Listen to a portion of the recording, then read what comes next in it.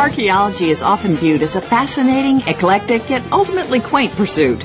This program explores archaeology from the perspective of professionals who demonstrate that in the 21st century, archaeology and its sub-disciplines may hold the key not only to our past, but to our present and future. Welcome to Indiana Jones, Myth, Reality, and 21st Century Archaeology with your host, Dr. Joseph Schuldenrein. Spend the next hour exploring where we came from and where we're headed with a leading researcher and practitioner in the field. Now, here is Dr. Schuldenrein. Good afternoon, everybody, and welcome to this episode of Indiana Jones, Myth, Reality, and 21st Century Archaeology.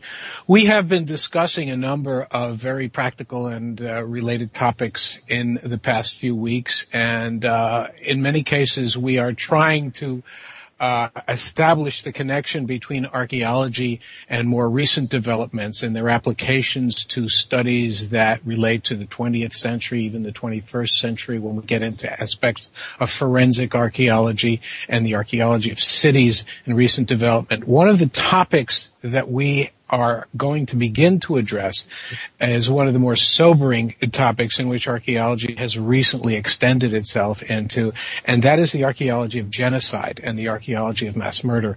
Unfortunately, this is a phenomenon that has not gone away, and as everybody knows, the most horrific event of the 20th century was, of course, the Holocaust, and archaeological research in the Holocaust is relatively recent. In fact, the event itself, of course, is relatively recent and still remains within the memory of individuals who survived the experience and are now starting to fade away and pass away. But one of the issues that we would like to address, and one of the novel research elements in forensic archaeology, is the archaeology of the Holocaust.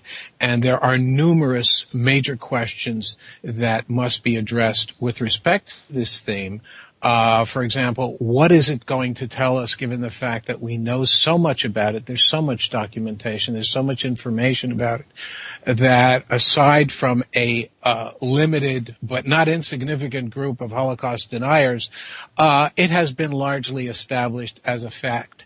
And the extent and the details of much of the aspects of the Holocaust are reasonably well documented, very well documented in many ways. And yet, the material culture, the structure of the camps themselves, the concentration camps and the extermination camps, is not really all that well known. And with me today to discuss the developments in Holocaust archaeology, if you will, is a leading expert in the field, and I'm speaking about Dr. Isaac Gilead. Isaac Gilead is a professor of archaeology at Ben-Gurion University of the Negev in Beersheba, Israel. Dr. Gilead received his degrees from the Hebrew University. He received his PhD in 1982. His research interests include the archaeology of Beersheba, which is the city in which he's based, the Stone Age archaeology of the southern Levant, archaeology of arid zones, archaeology of the Chalcolithic period, and most recently, as we will be discussing in the next hour, the archaeology of Nazi extermination centers. And Dr. Gilead is also especially focused on spatial analysis, geographic information systems, and their application to archaeological research. As I indicated, he has worked in Nazi extermination centers in Poland, and specifically at the camps of Belzec, Sobibor, and Treblinka. It is my pleasure and honor to welcome to the program Dr. Isaac Gilead. Isaac, thank you so much for appearing here.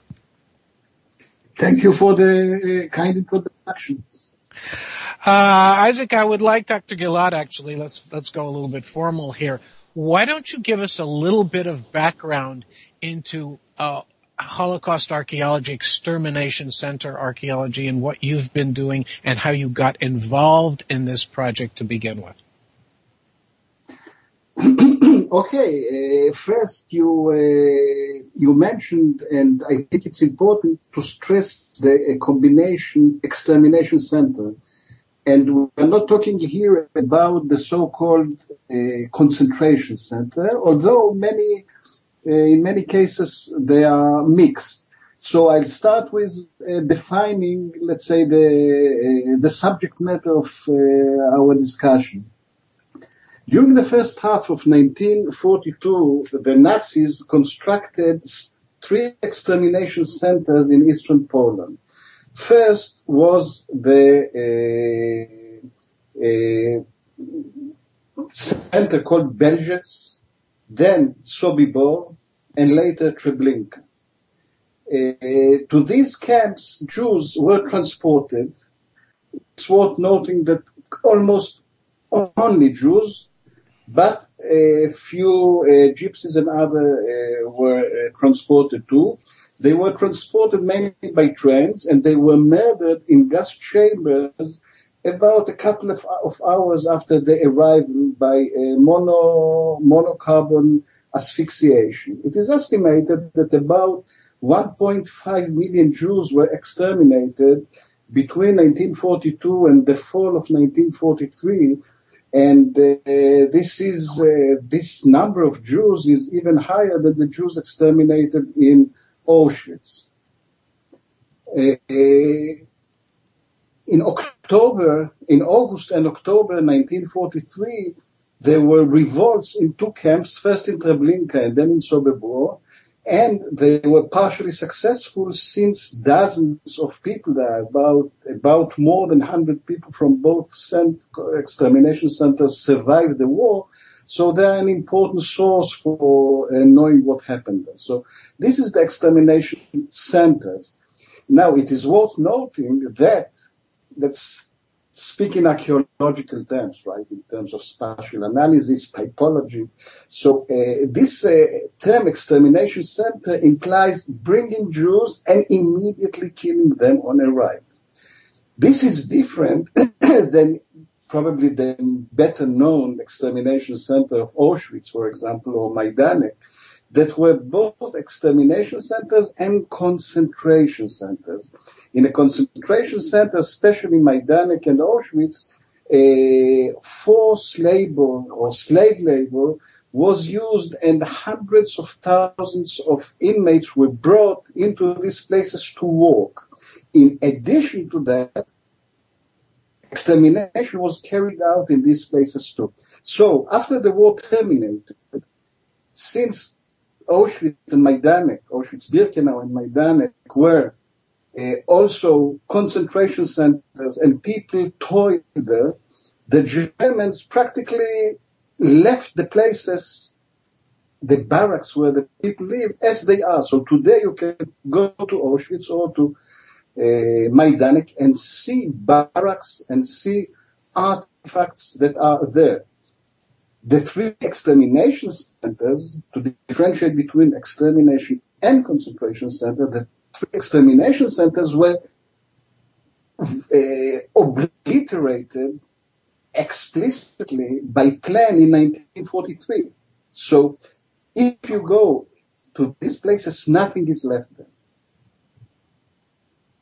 So in other words, there was deliberate destruction so that the evidence for what happened would essentially be completely covered up, and there would be no material remains to give any indications of what happened, correct? Yes, and this is, as we know as archaeologists, a very essential point to remember, because it is expected that we will find there, at least in terms of structures, nothing. For example, one of the most common archaeological elements or material elements of these places were the barracks where the slave workers lived. Now, these were taken apart and simply moved to other places. And all the other structures, for example, we have an exact description that the gas chambers were blasted. Other sources say that they were taken apart brick by brick. So the idea was leave nothing behind. And the sources for this were what exactly? The sources for obliterating the camps? Right.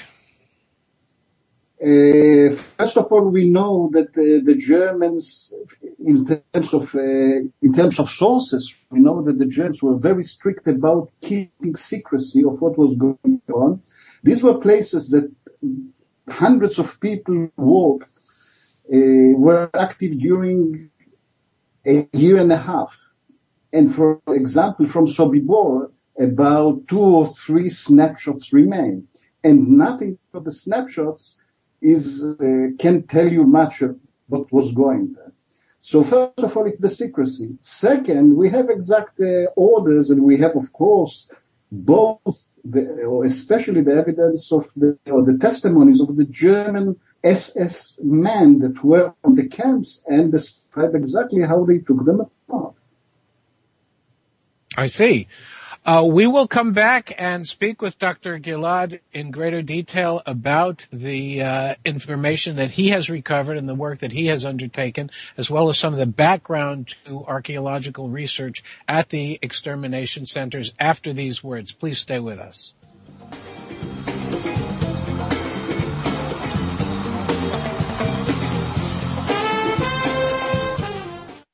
News, opinion. Your voice counts. Call toll-free 1-866-472-5787. 1-866-472-5787. VoiceAmerica.com. Are you a homeowner who's trying to save on energy bills and go green at the same time? Tune into Energy Saving in the Home, brought to you by 521 Compressor Saver and Home Energy Consultants with hosts Gary Parr and Dennis Seltzer. They have saved homeowners just like you as much as 65% on energy bills through energy efficiency practices. You'll learn about conservation, products, and services to reduce energy consumption and save you money. Be sure to listen to Energy Saving in the Home, live every Saturday at 11 a.m. Eastern Time, 8 a.m. Pacific Time on the Voice America Variety Channel. These days, everyone is looking for information on staying young, healthy, and fit. The Voice America Health and Wellness Network is here to help you on your quest to better health and a better you. We talk about everything from diet, fitness, and aging to substance abuse, personal growth, mental health, and much more. Learn from our experts who cover health and wellness from traditional and holistic perspectives. Tune in to the Voice America Health and Wellness Network. Healthy living starts here. We all want to be happy, but consider that conventional thinking is what got us where we are now. The good news is there's so much more to know that can give us a new and higher perspective. Tune in to A New View of Life with host Kathy Kirk as we unlock the conversational gridlock in America by exploring new ideas and new information on every aspect of life which is needed to move us not just forward, but upward. A New View of Life airs live every Tuesday at 6 p.m. Eastern, 3 p.m. Pacific on the Voice America Variety Channel. Streaming live, the leader in Internet talk radio, VoiceAmerica.com.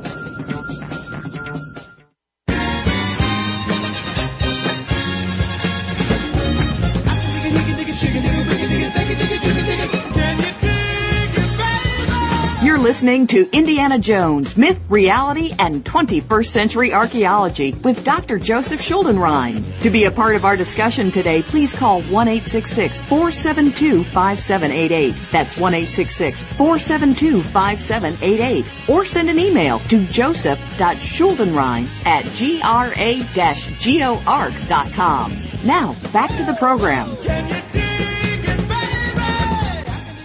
Welcome back to our program. This is Joe Schuldenrein on Indiana Jones, Myth, Reality, and 21st Century Archaeology.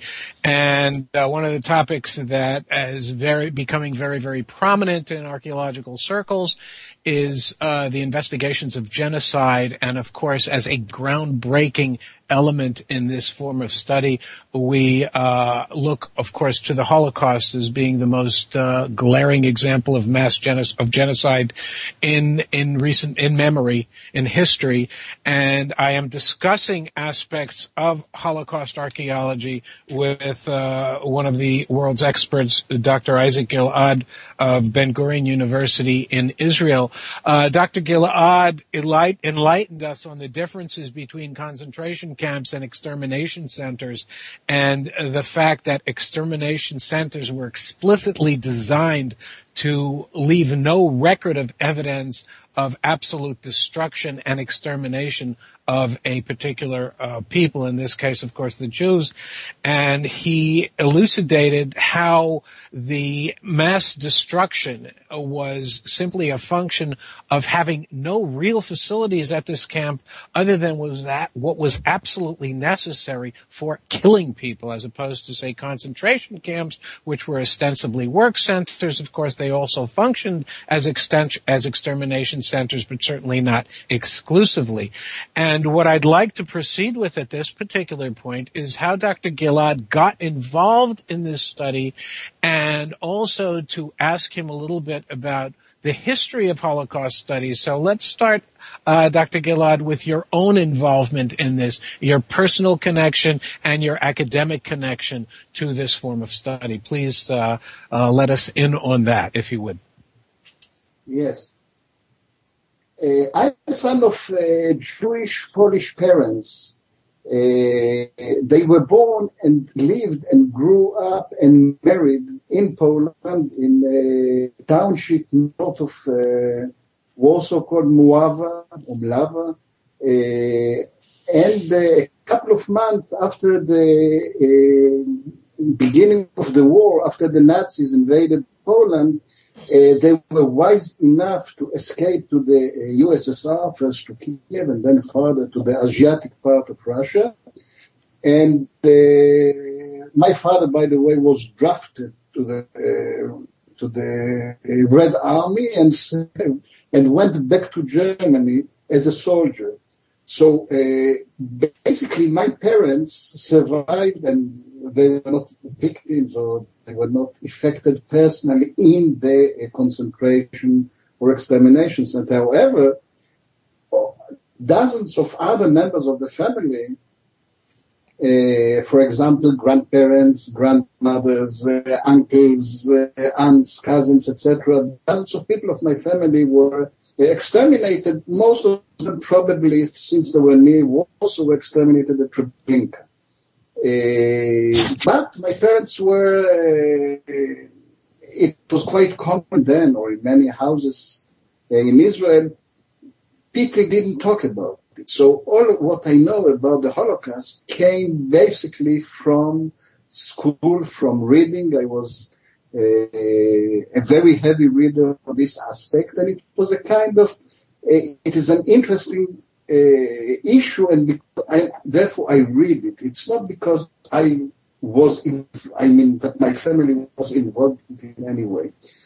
And that's why when I went to the university and I was interested in the ancient world, in prehistory, so I studied archaeology, and as you mentioned at the beginning of the talk, I'm doing usually prehistory. However, in 2006, one of the students at our department, Mr. Yoram Chaimi, asked me to supervise a PhD, a proposed PhD that will deal with digging the extermination center of Sobibor. Again, one of these in Eastern Poland. Let me ask you, Isaac, at this particular point, before that time, did you have any desire or any interest in doing this, or was this what really stimulated your interest and that's what motivated you to pursue this? No, basically I was doing prehistoric archaeology, and you see my PhD study is of the Upper Paleolithic periods, which means 20 or 30,000 years ago in southern Levant. And then I became more modern. I studied, let's say, the archaeology of 6,000 years ago. And that's during the recent years. But no, I was not planning to go into it. But this suggestion to supervise a PhD kind of ignited me. Uh-huh. So I went into this. I did it by, first of all, going to the field for a number of seasons. So I have first-hand experience of being in such a place, digging, excavating it, seeing what comes out, what are the problems, what are the prospects. I read the literature concerning the Archaeology Extermination Center. I studied it. And of course, I went to see from an archaeological point of view, the other extermination centers, namely Treblinka, Belzec, another extermination center not mentioned, but maybe we'll mention it soon, is Chelmno in western Poland.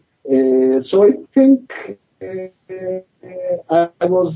I became quite involved in this aspect of archaeology. And so when you first went to Poland, did you feel anything? Did you have any, what was it like when you first stepped down and you started to examine the situation, to look at the camps, and how did you feel as a child of survivors? I must tell you, maybe it is unfortunate, I don't know, but my personal, I treated the places, or I looked at the places as sites. Unfortunately, maybe I cannot connect myself, being so far removed from these events, I cannot connect myself from the point of view of feelings to the soil, to the remains, to structures. So when I go to Majdanek, for example, that you see structures are standing there, it is impressive, but I still look and say, look at the roofs. They are covered with tar. It is of importance because tar has relevance. I mean, tar paper, to protect from. So this is the way I look at it. I try to be as, quote unquote, neutral as possible. Right. In other words, there was a disconnect of some sort. Yeah, maybe it's the years, maybe it's the fact that I never knew people that were, I never met a grandfather. I was born a couple of years after the war, so, and my parents never talked about them. So for me, it was natural. And by the way, many of the youngsters, many of the kids at my school, it was the same. So not having grandparents was quite common. So I cannot be personally associated or attached to these places. Right. And so it's just professionally. Right. So once you arrived there, and you had to do a certain amount of coordination with the Polish government, and I'm curious as to how they reacted to an Israeli archaeologist coming into Poland, which obviously has such a strong connection and such a strong, not necessarily positive connection to the Nazi period. How did they respond to your research interests and to the fact that you were coming into their terrain, as it were, and you were going to do that kind of work? How did they respond to it? I think it should be looked in a dramatic way, because you see the Poles, and maybe we'll come soon to it when we describe the archaeology already carried out. The Poles excavated these places. For example, Chelmno, they excavated already in 1986. So the basic idea of carrying out an archaeological dig in a site was not something new to the Polish. However, in terms of, they were interested in cooperation because of getting more, making the work more known, resources, because archaeology, we know that archaeology is a very expensive, it's very expensive project. However, the basic idea from the administrative point of view is that we are digging on Polish soil, so the expedition is running under Polish permission, and Polish archaeologists are involved, and the artifacts stay in Poland, etc., etc. So it's not an Israeli dig of Sobibor. It's an Israeli-Polish, Polish-Israeli. So it was a joint cooperative venture. Yes, and it is worth mentioning the participants of the venture. First and foremost, it's Ben-Gurion University of the Negev, which you mentioned, and it started with us, and even the initial budget was kindly given by the president of our university, Professor Rivka Karmi, that could start the project at all. The Polish people were interested to work with us, but there were no resources. So Ben-Gurion University started actually a project and even supplied resources. And this was in cooperation with Yad Vashem. That's the Israeli side. And the Polish side is the Museum of Władava and its branch at Sobibor. Władava is a township adjacent to Sobibor. So this is in terms of the project and the cooperation between the teams. And on that note, we're going to take yet another break. And when we come back, we will talk to Dr. Gilead in greater detail about the actual archaeological excavations set against a background of previous research that was undertaken by the Poles and by other teams. And we will be back with that discussion after these words.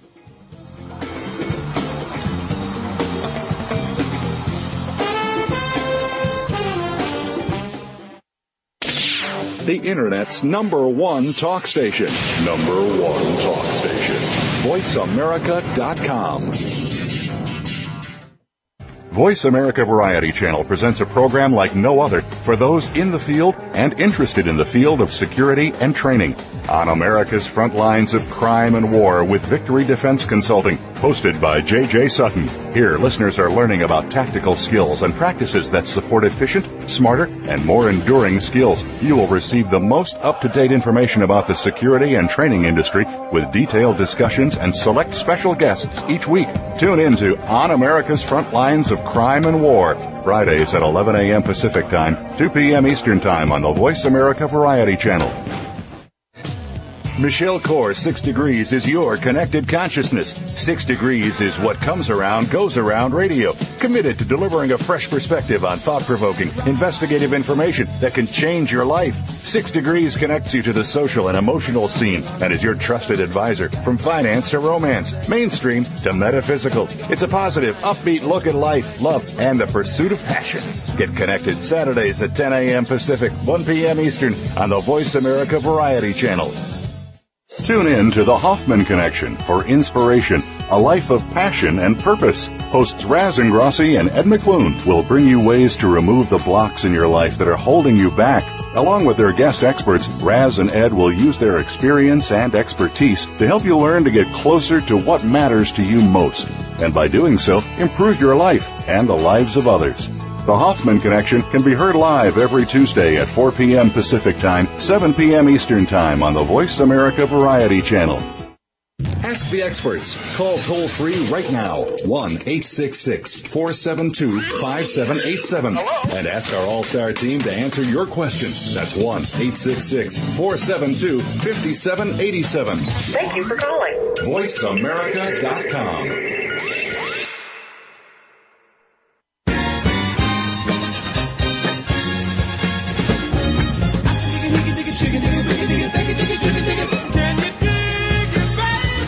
You're listening to Indiana Jones, Myth, Reality, and 21st Century Archaeology with Dr. Joseph Schuldenrein. To be a part of our discussion today, please call 1-866-472-5788. That's 1-866-472-5788. Or send an email to joseph.schuldenrein@gra-gorg.com. Now, back to the program. This is Joe Schuldenrein, and we're back with Dr. Isaac Gilead of Ben-Gurion University of the Negev and in Beersheba, Israel. And we are talking about Dr. Gilead's excavations at the Nazi extermination center of Sobibor. And the greater topic, of course, is the archaeology of the Holocaust. And I would like to ask Dr. Gilead at this point to get into some of the background on archaeological excavations at the extermination centers of Poland and Eastern Europe generally, and as a backdrop to the work that he has undertaken at Sobibor. So, Dr. Gilead, please tell us a little bit about the history of archaeological excavation and how it affected and impacted the work that you did. Yes, I will limit myself, as you say, to the excavation of the extermination centers, because these are, as we started, saying that they are most important because there is nothing left. So only archaeology can recover something from such a place, from such places. A critical point, yes, that's true, right? Yes. The first site that was excavated, the first extermination center was Chelmeno. Chelmeno is in western Poland, and it was excavated since 1986 by people from the Konin Museum, led by an archaeologist, Lucia Pawliczka-Nowak. And thousands of artifacts came out, and even some fragments of structures were uncovered. This is the first place. The second extermination center that was excavated was Belzec. It was excavated in the late 1990s, and here a Polish archaeologist called Andrzej Kola adapted a very interesting method. Most of what he did in the site is drilling. As a geoarchaeologist, you probably know this method. Yeah, we call it coring. Coring, exactly. So they cored with, if I'm not mistaken, a 65 millimeters core, and they cored every 5 meters, and they came out during the first season or two with more than 2,000 cores, and they established the spread of the so-called of the burial pits. You know that the Nazis, first of all, they tried to bury the victims. But since it was very problematic and I don't have the time to go into details, they started at a certain stage to burn them. So they had to bury the ashes. So by drilling, the archaeologists could more or less draw the contours of the pits. And he also found a couple of structures, one of which he called, or one of which he attributed or defined as a gas chamber. So this is Belzec. And the third extermination center that was excavated was Sobibor. Again, in 2000 and 2001, Kola did the same. He drilled and excavated a couple of features. So more or less, he could draw up the contours of the place. This is the situation at Sobibor before we came. Our idea was not to drill. One of the reasons is that we try to keep distance from the huge burial pits. And you did that because of what? Why did you do that?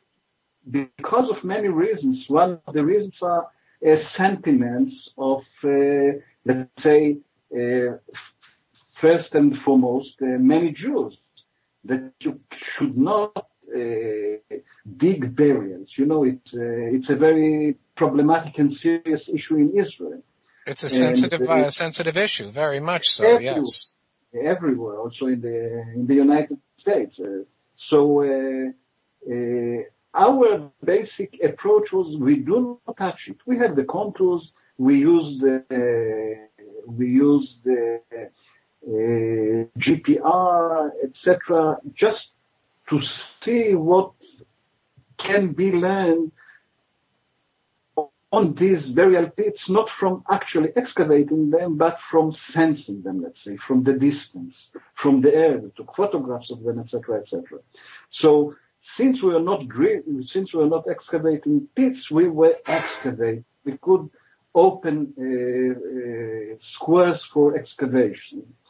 And naturally, we looked for the place that was the core, the black hole of these extermination centers, and this is the gas chamber, or the gas chambers. It was a set of gas chambers. And as I mentioned before, in Belzec, Skola claimed that he found the gas chambers, and we tried to do the same in Sobibor.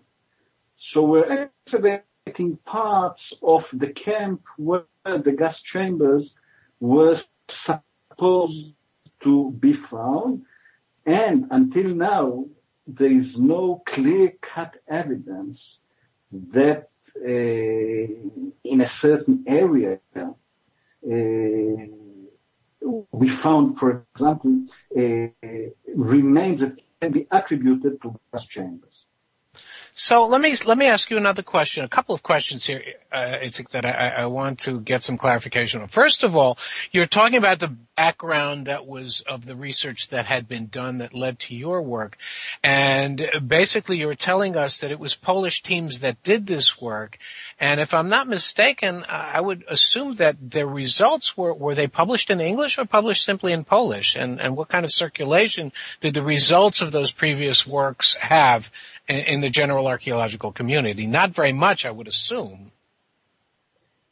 First of all, Kola published the Sobibor results are not published yet, excluding a description of a couple of pages with a plan that was published, I think, in 2001 in a Polish journal.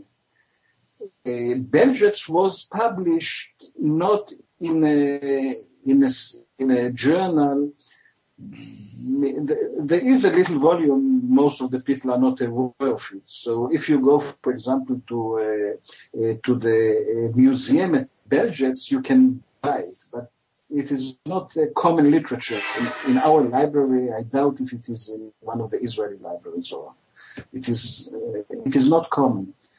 So, in other words, until your work, I mean, the research that's been done on the extermination centers is just basically not widely circulated at all. Yes, this is one of the reasons that we, a short while after 2 seasons in the field, we decided to go public, and we summarized the main results of the Polish teams.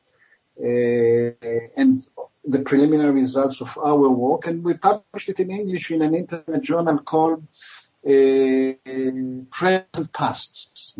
The first issue was published in 2009, and the first article of the first issue is our journal our paper that is excavating Nazi extermination centers, what we are talking about. So if the reader or if the listeners are interested in details, it's available online. Look for Present Pasts, and it's there. You'll see a summary of what I'm talking here.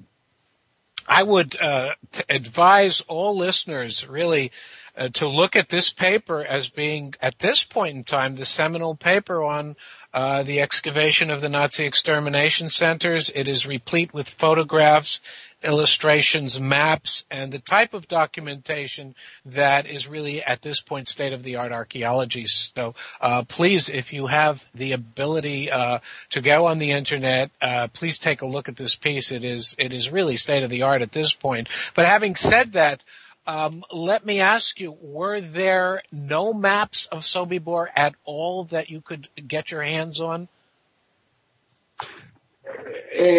On the contrary, there are too many maps. Aha.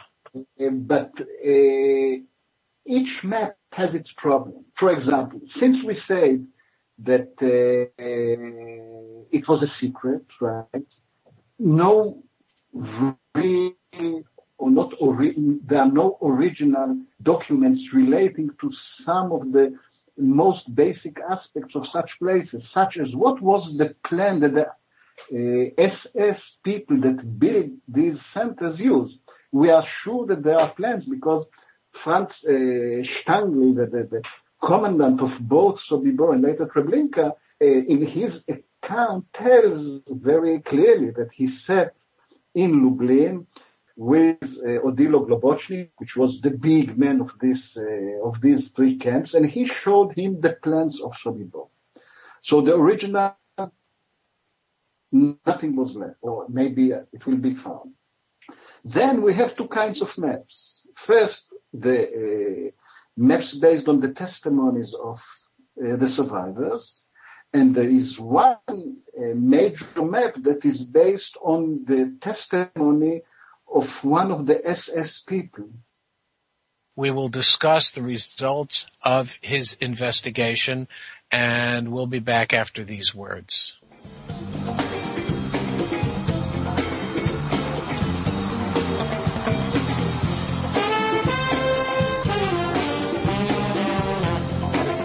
Stimulating talk. Gets those synapses in the brain firing really fast. All the time. The number one internet talk station where your opinion counts. VoiceAmerica.com. Tune into Around the World in a Glass, presented by Sportsman's. We're a show all about wine, spirits, and other beverages. Your host, Kimber Stonehouse, is a professional expert and wine enthusiast. Each week, we'll focus on a different region of the world, discuss wines and other beverages, talk about some of the top restaurants in the region, and what to pair with which wine. Just listening could make you almost an expert. Around the World in a Glass is heard live every Wednesday at noon Pacific Time, 3 p.m. Eastern Time on the Voice America Variety Channel. Are you a single parent trying to create the balance between home life and work life? You may be running a successful business, but how are your relationships with your family and children? If you're one of the thousands of people trying to juggle it all, tune in to Straight Up with Chris, real talk on business and parenthood, hosted by Chris Efesiu. Chris is the portrait of the success story, coming to the U.S. with no language skills, founding and growing several businesses, while raising his daughter from age 7 to adulthood as a single dad. Listen every Thursday at 6 p.m. Eastern, 3 p.m. Pacific on Voice America Variety. The Internet's number one talk station. Number one talk station. VoiceAmerica.com.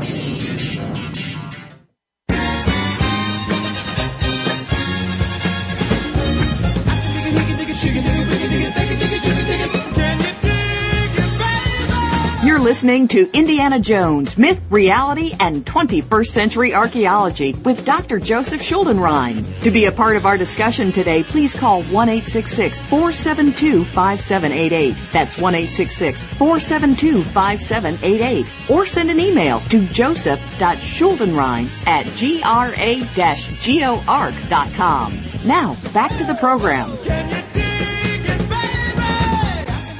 Hi, we're back. We are talking to Dr. Isaac Gilead of Ben-Gurion University of the Negev about his excavations at Sobibor. And in this final segment, Itzik, I'd like to ask you to cut to the chase here and to describe what information was yielded and produced from your several seasons of excavation.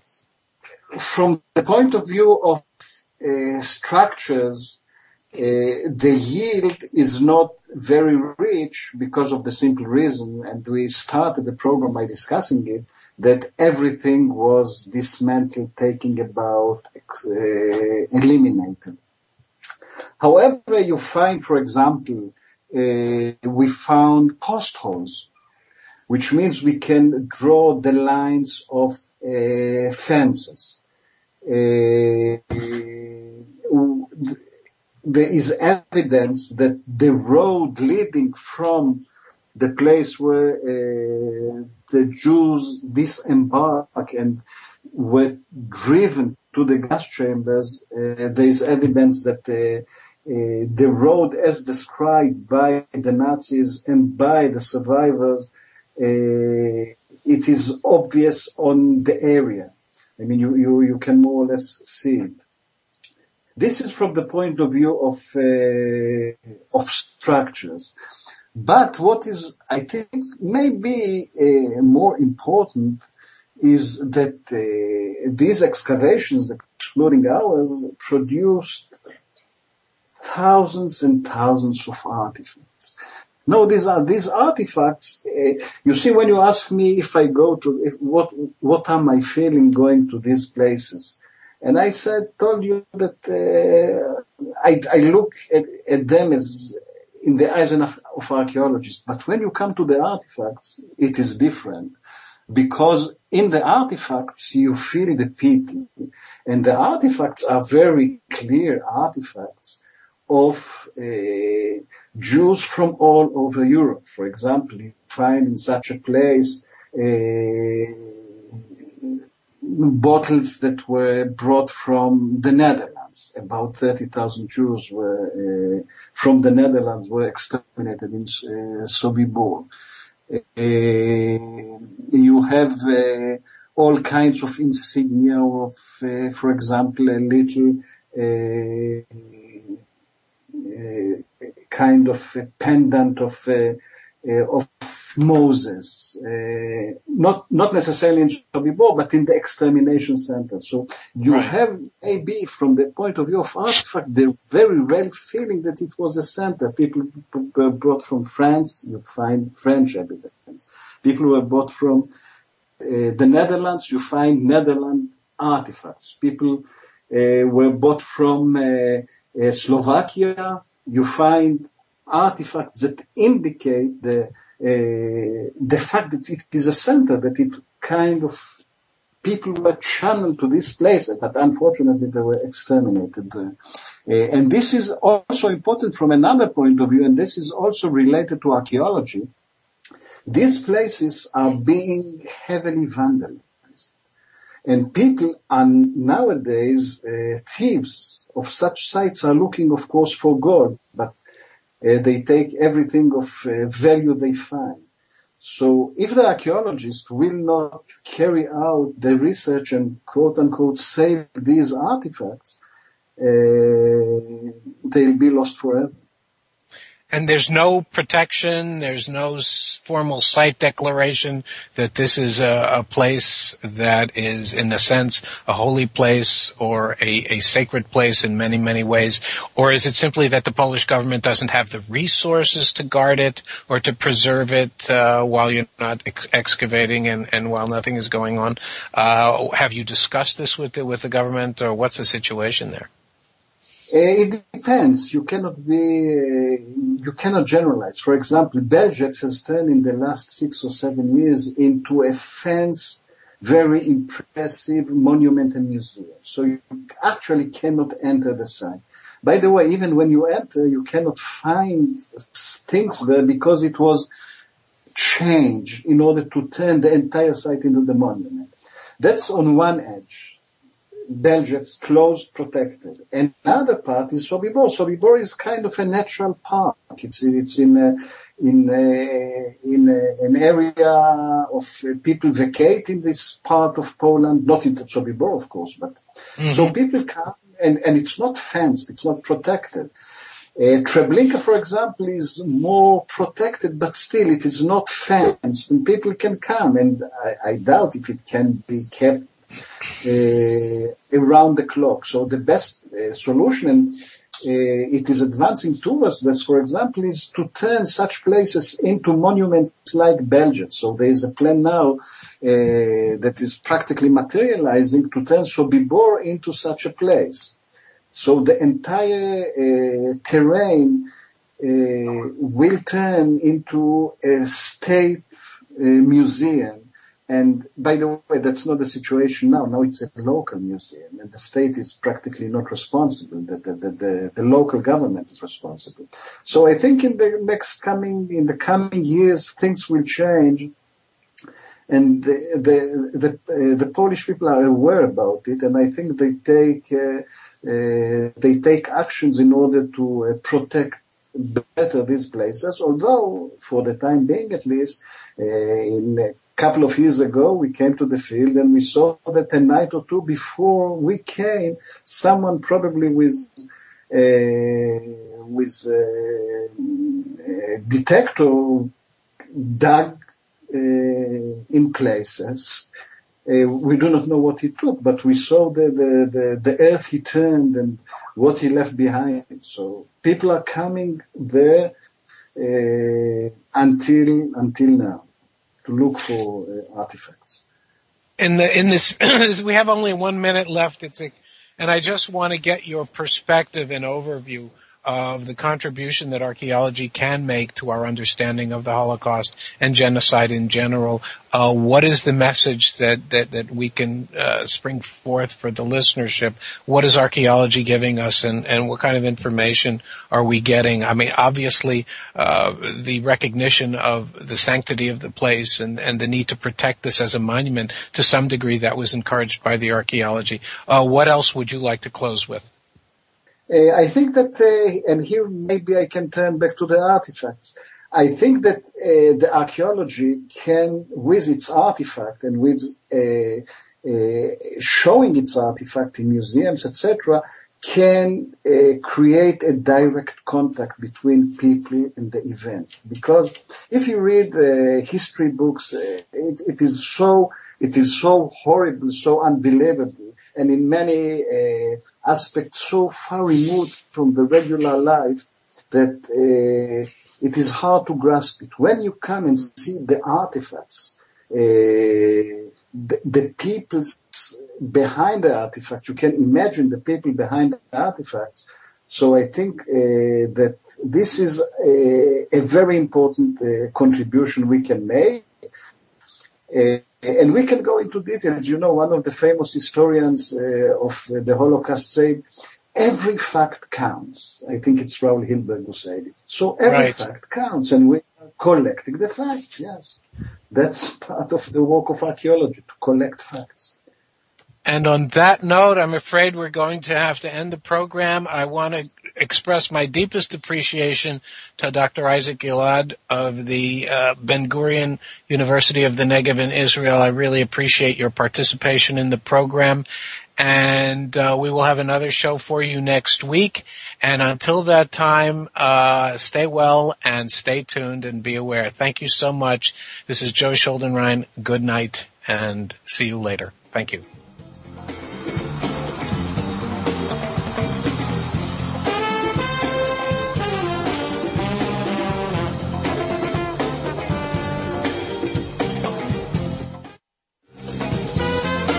Thanks again for tuning in to Indiana Jones, Myth, Reality, and 21st Century Archaeology with Dr. Joseph Schuldenrein. Please join us for another unique journey into the past next Wednesday at 3 p.m. Pacific Time, 6 p.m. Eastern Time on the Voice America Variety Channel. In the meantime, think about the past with an eye towards the future and a better tomorrow.